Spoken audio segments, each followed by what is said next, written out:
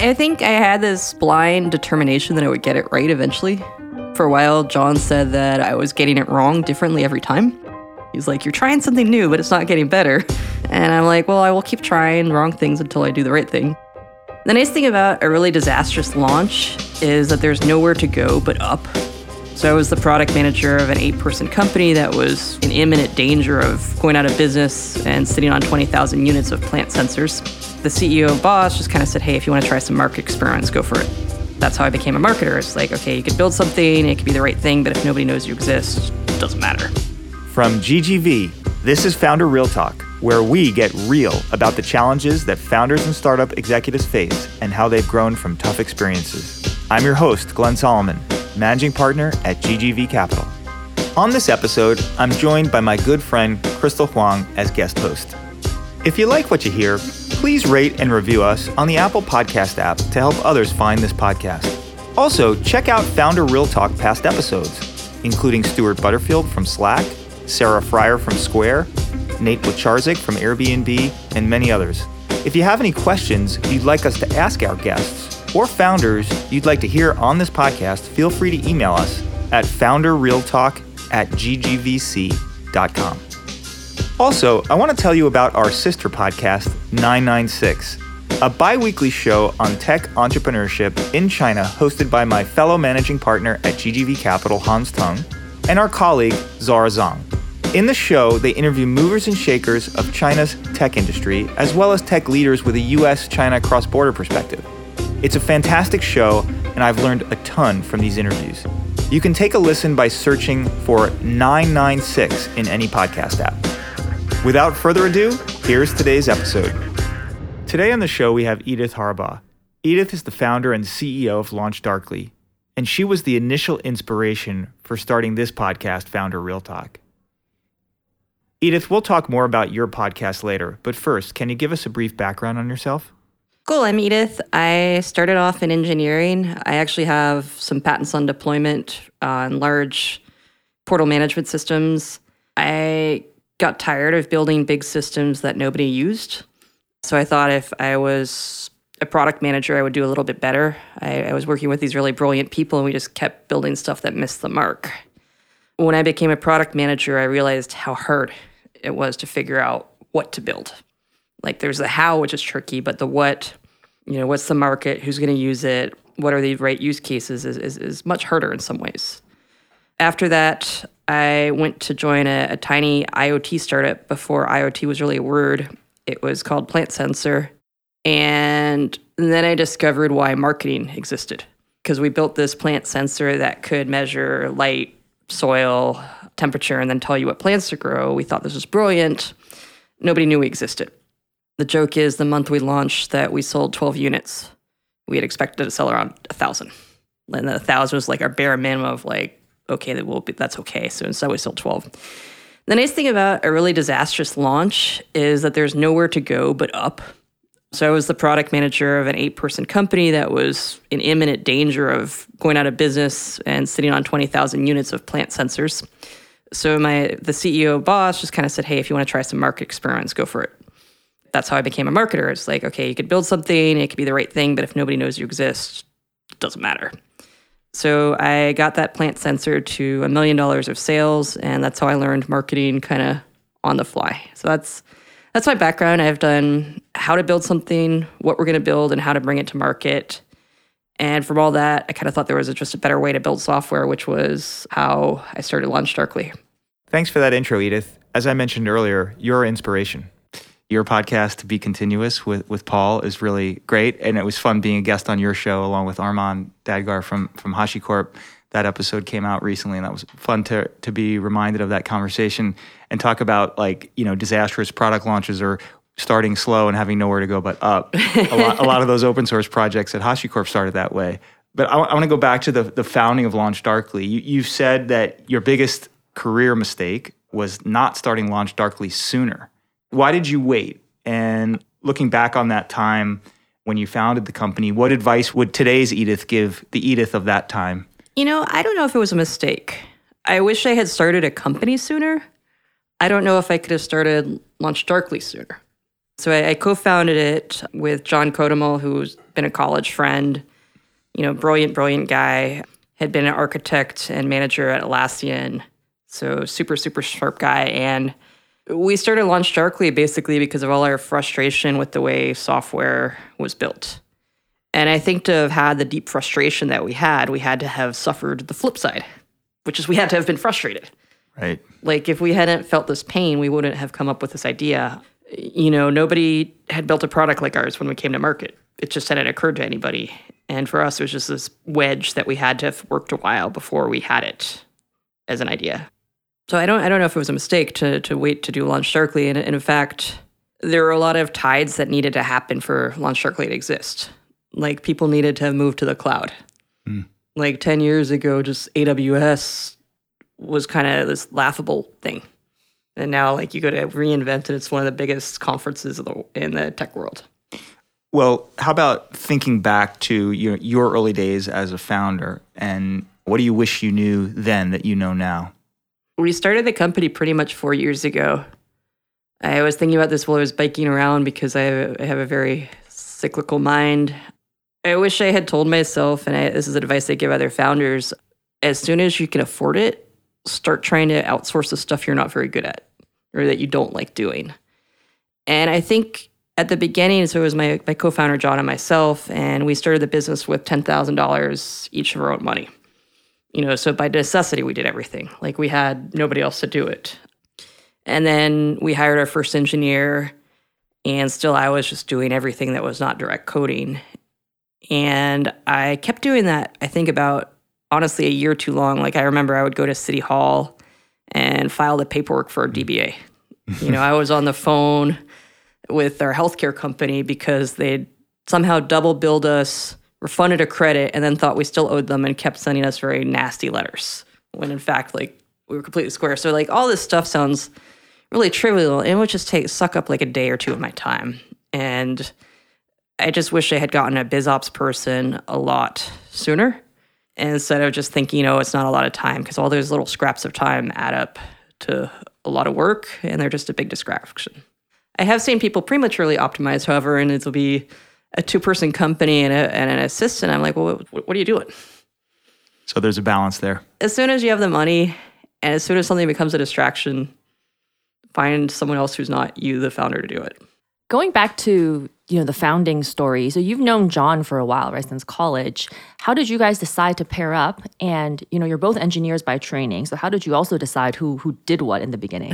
Well, I'm an engineer and John is computer science, which sometimes we tease each other. It was interesting because our lives had taken different paths. As I said, I started off in engineering, then became product.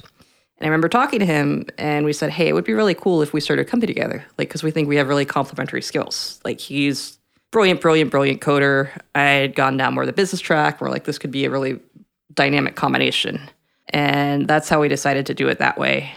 And have your respective roles shifted over time? Has your role taken on responsibilities that were different from what you expected at the outset? I had no idea how to fundraise, like none.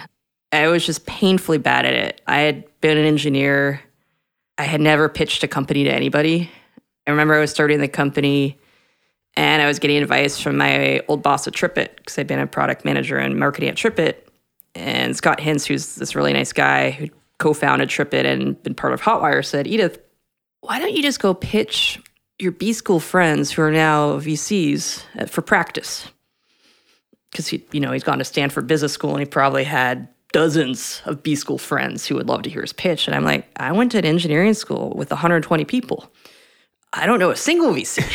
Like, there's nobody to practice with. So we actually practiced our pitch with John's brother, who's a lawyer in Philadelphia. And this went about as bad as you could expect in terms of like practice for the real world. So the first time we ever pitched was, believe it or not, at a YC interview. So it was about 4 years ago. We'd applied and they had this rule back then, I don't know if you have it anymore, that you can apply once per Hacker News names. So actually we applied with one idea and then we kind of took a flyer with another idea. First idea got completely rejected. John and I kind of text each other like, wah, wah, we're still sad. And then at 11:30, they accepted the second idea. And I remember because I took a screenshot of the computer and I texted it to John because he didn't believe me. And I was like, look, we did get an interview. Then we were scrambling to prepare. Like, none of us had pitched before. We both still had our full-time jobs. We pitched John's brother. The interview was a massacre. The Philadelphia lawyer as preparation for the YC interview. Yeah, and the actual... That makes sense. Yeah, the actual YC interview was an absolute disaster. And then after that, I was like, okay, one of us has to get a lot better at pitching because we can't both be this bad. And so I got a lot better at pitching. Let's shift gears a little bit, maybe drill down on that topic. What were some techniques you used to improve, apart from just practice, or if it was just practice? And when you're giving advice, or if you could give advice to other founders to try to avoid some of the rocky road you traveled, what would you say? Oh, it's funny because actually after this podcast, I got into another accelerator, Alchemist. And I now teach a class on how to fundraise. Okay, great. Let's hear the punchline on that. Well, so I've taught it the same class 10 times. The people I've taught have gone on to raise millions and millions of dollars. That's awesome. So that makes me feel really good. Like, they've raised their seed, their A's. That makes me feel good that they have learned from everything I say, don't do this. So what are the biggest don't do's? Well, the advice I usually give them is specific around angel fundraising, but I think a mistake a lot of founders make is to not make an ask. And the ask can just be, hey, you've heard our story. Do you think I'm fundable? And like what feedback you have, which is actually a very face-saving maneuver for both parties of saying like, hey, I'm just asking for advice. Here's my story. Do you think this is something that you would want to fund? And if so, why not? And then people can either lean in and say, yes, this is very interesting. Or like, here's some other feedback. Or also, I don't really invest in your space at all, which is a good answer to find out pretty early. You've raised now a few rounds successfully. How's your style evolved? What have you tried to get better at that's had success for you? In my mind, I'm still the same awkward person, but I suppose I'm not. I think it's really helps just naturally as you progress in a business to have actual real people using it. Like the earliest stage is really the hardest because you're just pitching an idea. I call it the team in a dream stage. And that's the hardest because people just are looking across the table at you and saying, hey, do I believe in this person, yes or no? And when it gets further along, you have more and more proof points of, hey, I have this many customers, here's the retention rate, and you start to have team, dream, and traction. Let's chat a little bit about, you referenced like 4 years ago was the right time to start Launch Darkly. What was your inspiration? Talk a little bit about like what prepared you in your background to know that that was the right time. And you've talked about the fact that Launch Darkly is like, you're creating a category. And so would love to hear a little bit more about how you think about that. Well, those are two really separate questions. Okay, so let's do one at a time. Why did I feel like 4 years ago was the right time? Yep. So this is one of the things we learned in pitching of what not to say. So the original reason why we started the company is because John and I wanted to work together. And that's how I would pitch originally. I'm like, hey, I have this buddy John and we like hanging out. Don't pitch that way. It might be true. But it's not what an investor wants to hear. I can vouch for that. Yeah. So I thought this was this huge point in our favor that like we really wanted to start a company together and everybody's like, get out of here. So we'd actually worked on about, depending on how you count it, 4 to 8 ideas before Launch Darkly. Like, so we knew we wanted to work together. So we would work 10 hours a week on an idea until that idea came to some sort of conclusion. And so Launch Darkly was the idea where we're like, yes, this is the right one. But we had been working together for about, I think, a year and a half or 2 on other ideas before that. And the other thing I learned, not to say what I was pitching, because I'm an engineer and I would be really honest, what I said right now is I started Launch Darkly because I'd been part of many, many, many bad software releases. And that would be also the point where the investor would kind of be like, I got another coffee to get to. It's just like I want to work with my friend and I've messed up many software releases. Where do I sign up? That's not how you pitch a company to somebody. You pitch it with, hey, we're going to change the world. We're going to help everybody make better software. So notwithstanding that start, you still managed to eventually raise money and sign on a lot of customers, right? So what did you do right the first time? I think I had this blind determination that I would get it right eventually. For a while, John said that I was getting it wrong differently every time. He's like, you're trying something new, but it's not getting better. And I'm like, well, I will keep trying wrong things until I do the right thing. And Eventually the blind squirrel finds the nut, right? well, I truly believed in the business. I truly believed in what we were doing. I thought I was a terrible fundraiser, but I was like, I can fix this. Like, this is a fixable thing. I later read this book about the growth mindset. And I think I had this, I was just like, fundraising is a fixable skill. So that's what we did. So like a lot of other startups, when you guys got started, you were serving other startups and small companies primarily, I think. You've got a lot larger customers now. Actually, it's funny. Our first real customer, and I can say this now, was a pretty mid-sized company. Okay. So we'd put up a landing page, kind of describing our product, and people could sign up for more information. I would call every person who signed up because that's what you do. And this guy called up from a real estate buying firm, and he described his problem. He's like, I want to do feature flagging. I want to be able to toggle features on and off. I want to pick who gets what when. I want to do dark launches. And I'm like, we have the right product for you. So our first customer was actually a 5-figure deal. So our very first deal, I had to deal with procurement. And so that was something that was from the very start, was just we were getting these larger customers because they had this pain point. That's not that typical, and probably pretty hard for a young company without a lot of customer experience or a lot of infrastructure to deal with larger companies and procurement cycles and the like. How did that go? What did you learn through that process, and what kinds of skills did you guys need to pick up as a company to deal with that environment? I think it helped, and this is again why I think LaunchDarkly was the right time, is that I had done enterprise software before. I had worked at Vignette, which was kind of your classic enterprise software company where we would consider a small deal $400K. So I had been responsible for a line of business revenue there. I'd gone on the sales calls. I knew kind of that side of it. So to me, I was just like, oh, I guess I'm doing enterprise software again. But I already had all these skills of like, okay, here's how you do it. Shifting gears a little bit, you talked a little bit earlier on about, hiring and scaling the founders. How have you built out your executive team, and which VPs did you think were important to hire first, and what have you learned from that experience? Yeah. So this is something we're still in the middle of. Originally, it was, as I said, myself and John. When we were at HeavyBit, we were a pretty tight 8-person team. We weren't big on titles. We did a daily stand-up with everybody. After we did our A, we said, hey, we got to start building out an actual leadership team. The first person we hired was a VP sales, and that was a huge lesson learned because he was with us and he just up-leveled everything. He had this professionalism that before we didn't have. He was very enthusiastic. And then ultimately, it turned out that he said he really wanted to try selling to technical buyer because he hadn't done that before. And after about 4 months, he said, I don't want to sell to technical buyers anymore. And he left. And that was hard because I had to step back in as VP sales for 6 months. The hire we made after that was we got a joint VP product and marketing.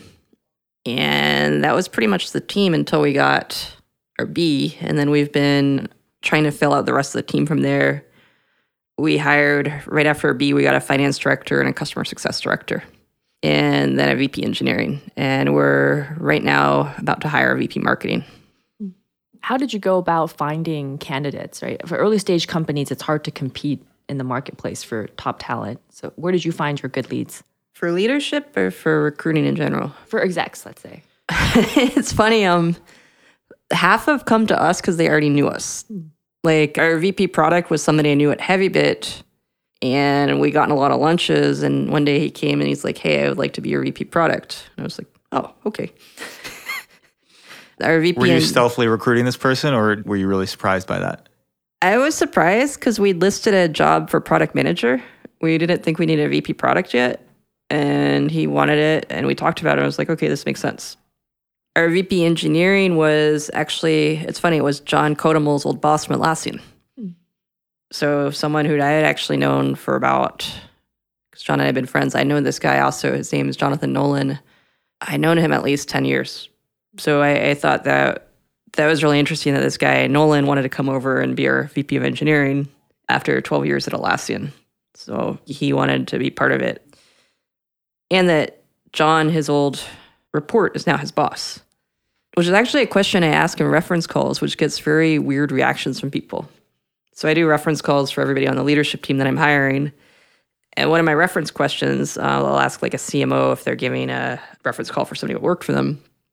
Given an opportunity, would you work for this person? Not would you hire them, but would Very you interesting work question. for them? And some people get very offended. Like they're like, why would I ever work for, so-and-so? And then the best people, I think, thinking in the spirit of what it is, that like, hey, your career might be 30 or 40 years long. Maybe you might end up working for them. And if so, what would you think about that? It's cool that the folks you've mentioned that are now in executive roles of the company are people you or John or both of you have known for quite some time. And, that obviously de-risks the hires, and it also allows you to probably hit the ground running a little bit faster with people that you know. I'd love to talk to you a little bit about the culture of the company. How intentional have you been about trying to build culture, and how would you describe the culture of Launch Darkly? Yeah, we were trying to be very intentional. To go back to stuff you don't tell a VC. Sorry, Lynn. There could be other VCs listening to you. John and I wanted to start a company that we wanted to work at. Like John left a very safe, secure career at Atlassian. They loved him. So we both wanted to be at a company where we wanted to be at. So we do stuff like we bring in lunch every day for the team.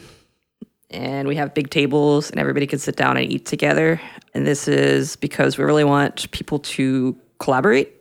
I know that people kind of are breaking up into little cliques because we're big enough for 40 people now. But still, if you sit next to an engineer and you're a salesperson and you sit next to a marketing person, it's harder to build up a silo.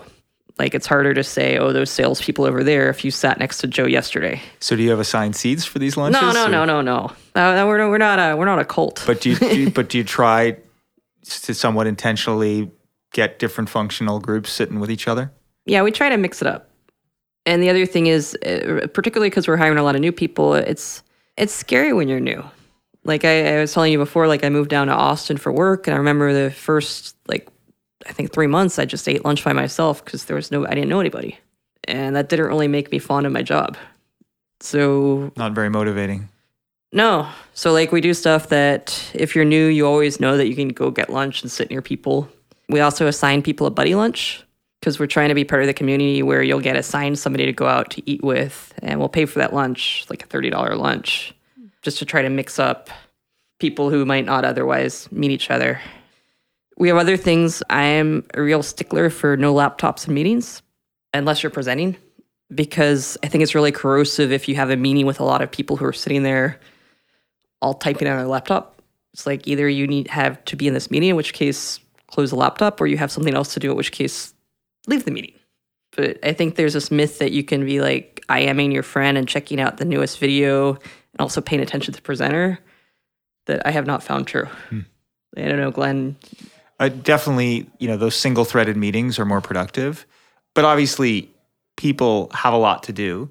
So do you guys, given that you have the no laptop rule meetings, do you try to minimize the number of meetings or the length of those meetings? Well, that's the other thing. So one of our values is respect for each other. I'm like, if you feel like you shouldn't be in a meeting, talk to your manager about whether or not you should be in it. Of course, there's some meetings where you just have to, like if it's a staff meeting. But if it's some other meeting, say like, hey, maybe I don't need to be in this meeting. I think a lot of companies build this culture that going to meetings is power. I'm important because I got to go to this meeting, and it's ultimately very destructive. Because if you have an entire company that just goes to meetings, you're not actually doing anything. Is your culture one where performance is a key priority? And if so, how do you measure performance, and how do you try to motivate people to perform? We're big on OKRs. We're still tuning how they work, but at the beginning of a quarter, we'll say, here's our objective, our key results. Everybody will agree to them. We'll do check-ins throughout the quarter.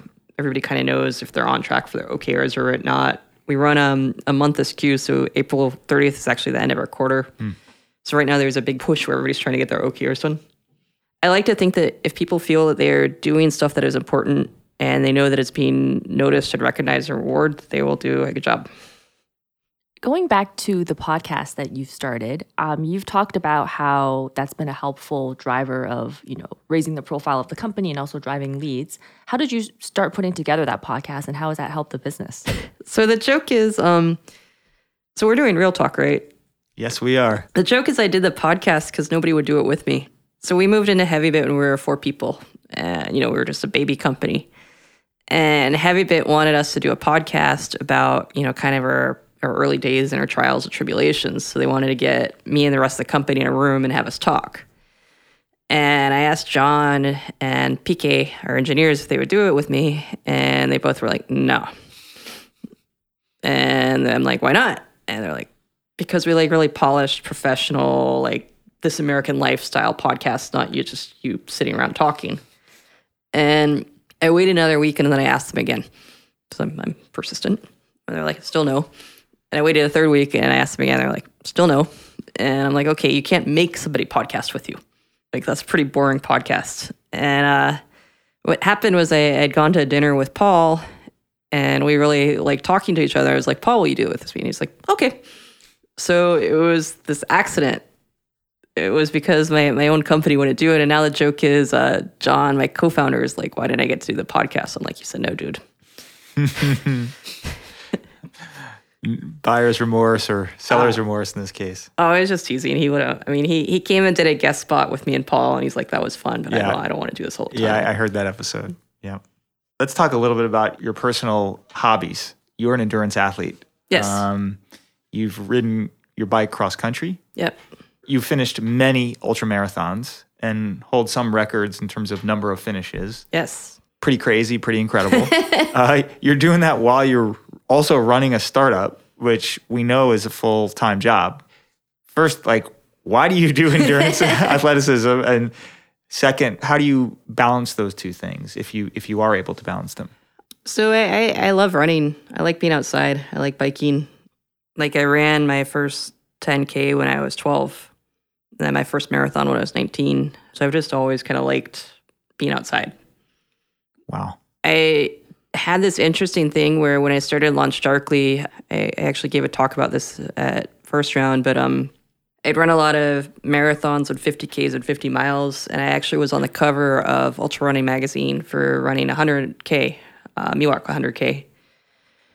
And I really wanted to run 100 miles.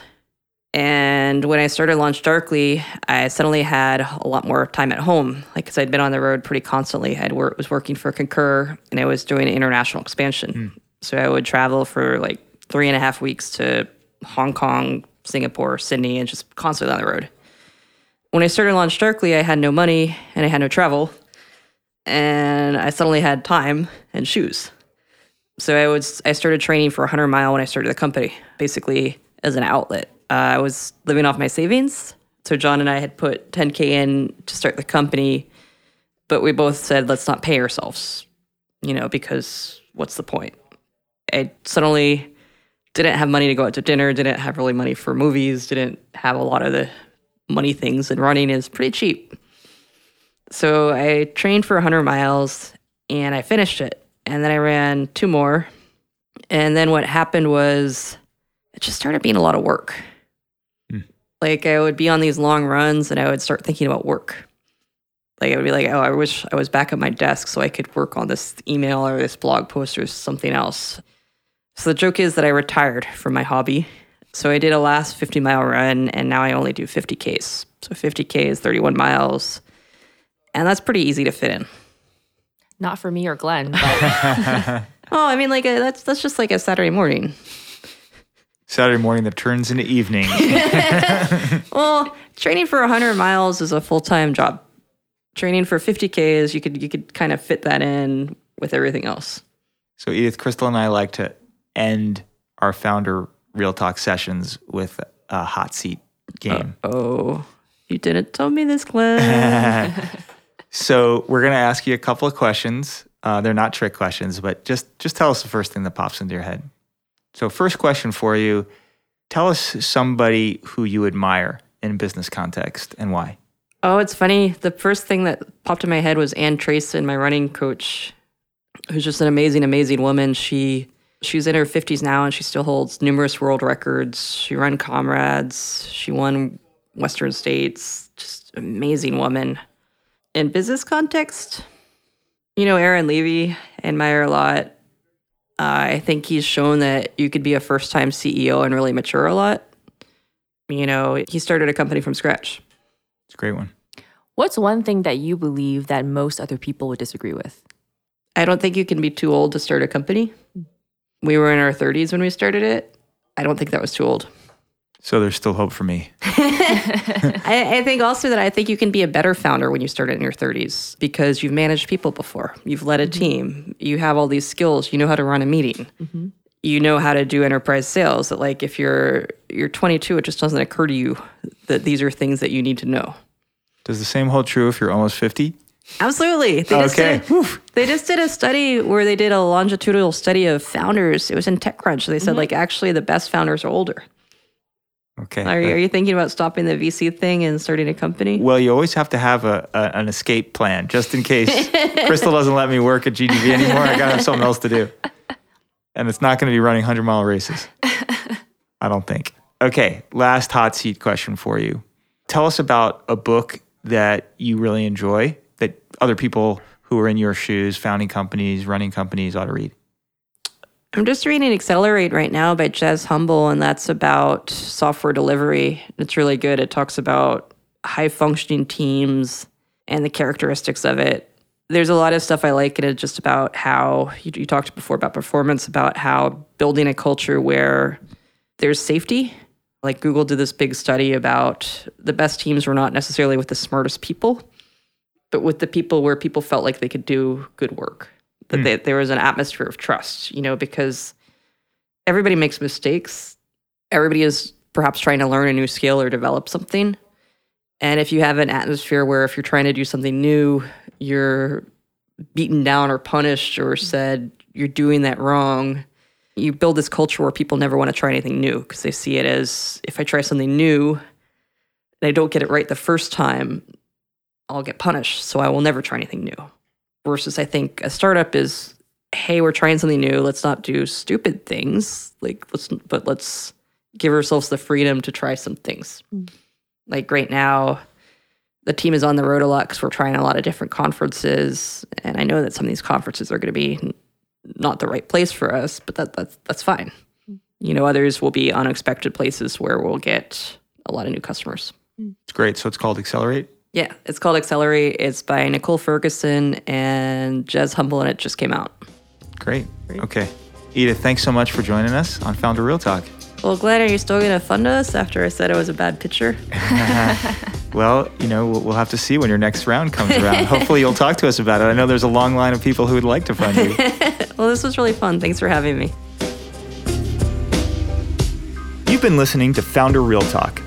If you like what you heard, please rate and review us on the Apple Podcast app to help others find this podcast. If you have any questions you'd like us to ask our guests or founders you'd like to hear on this podcast, feel free to email us at founderrealtalk@ggvc.com. We're produced by Ted Karstensen and his team at HeavyBit. We want to thank Ted for his support. Our theme song is by Grapes. GGV Capital is a multi-stage venture capital firm based in Silicon Valley, Shanghai, and Beijing. We've been partnering with leading technology entrepreneurs since 2000, from seed to pre-IPO. We invest in globally minded entrepreneurs in consumer internet, e-commerce, frontier tech, and enterprise, and have invested in over 300 companies since inception, including the likes of Airbnb, Alibaba, HashiCorp, Opendoor, Slack, Square, Wish, and many others. We're very proud of the 30 companies who've achieved multi-billion-dollar valuations to date, and we expect several more in the future. Find out more at ggvc.com.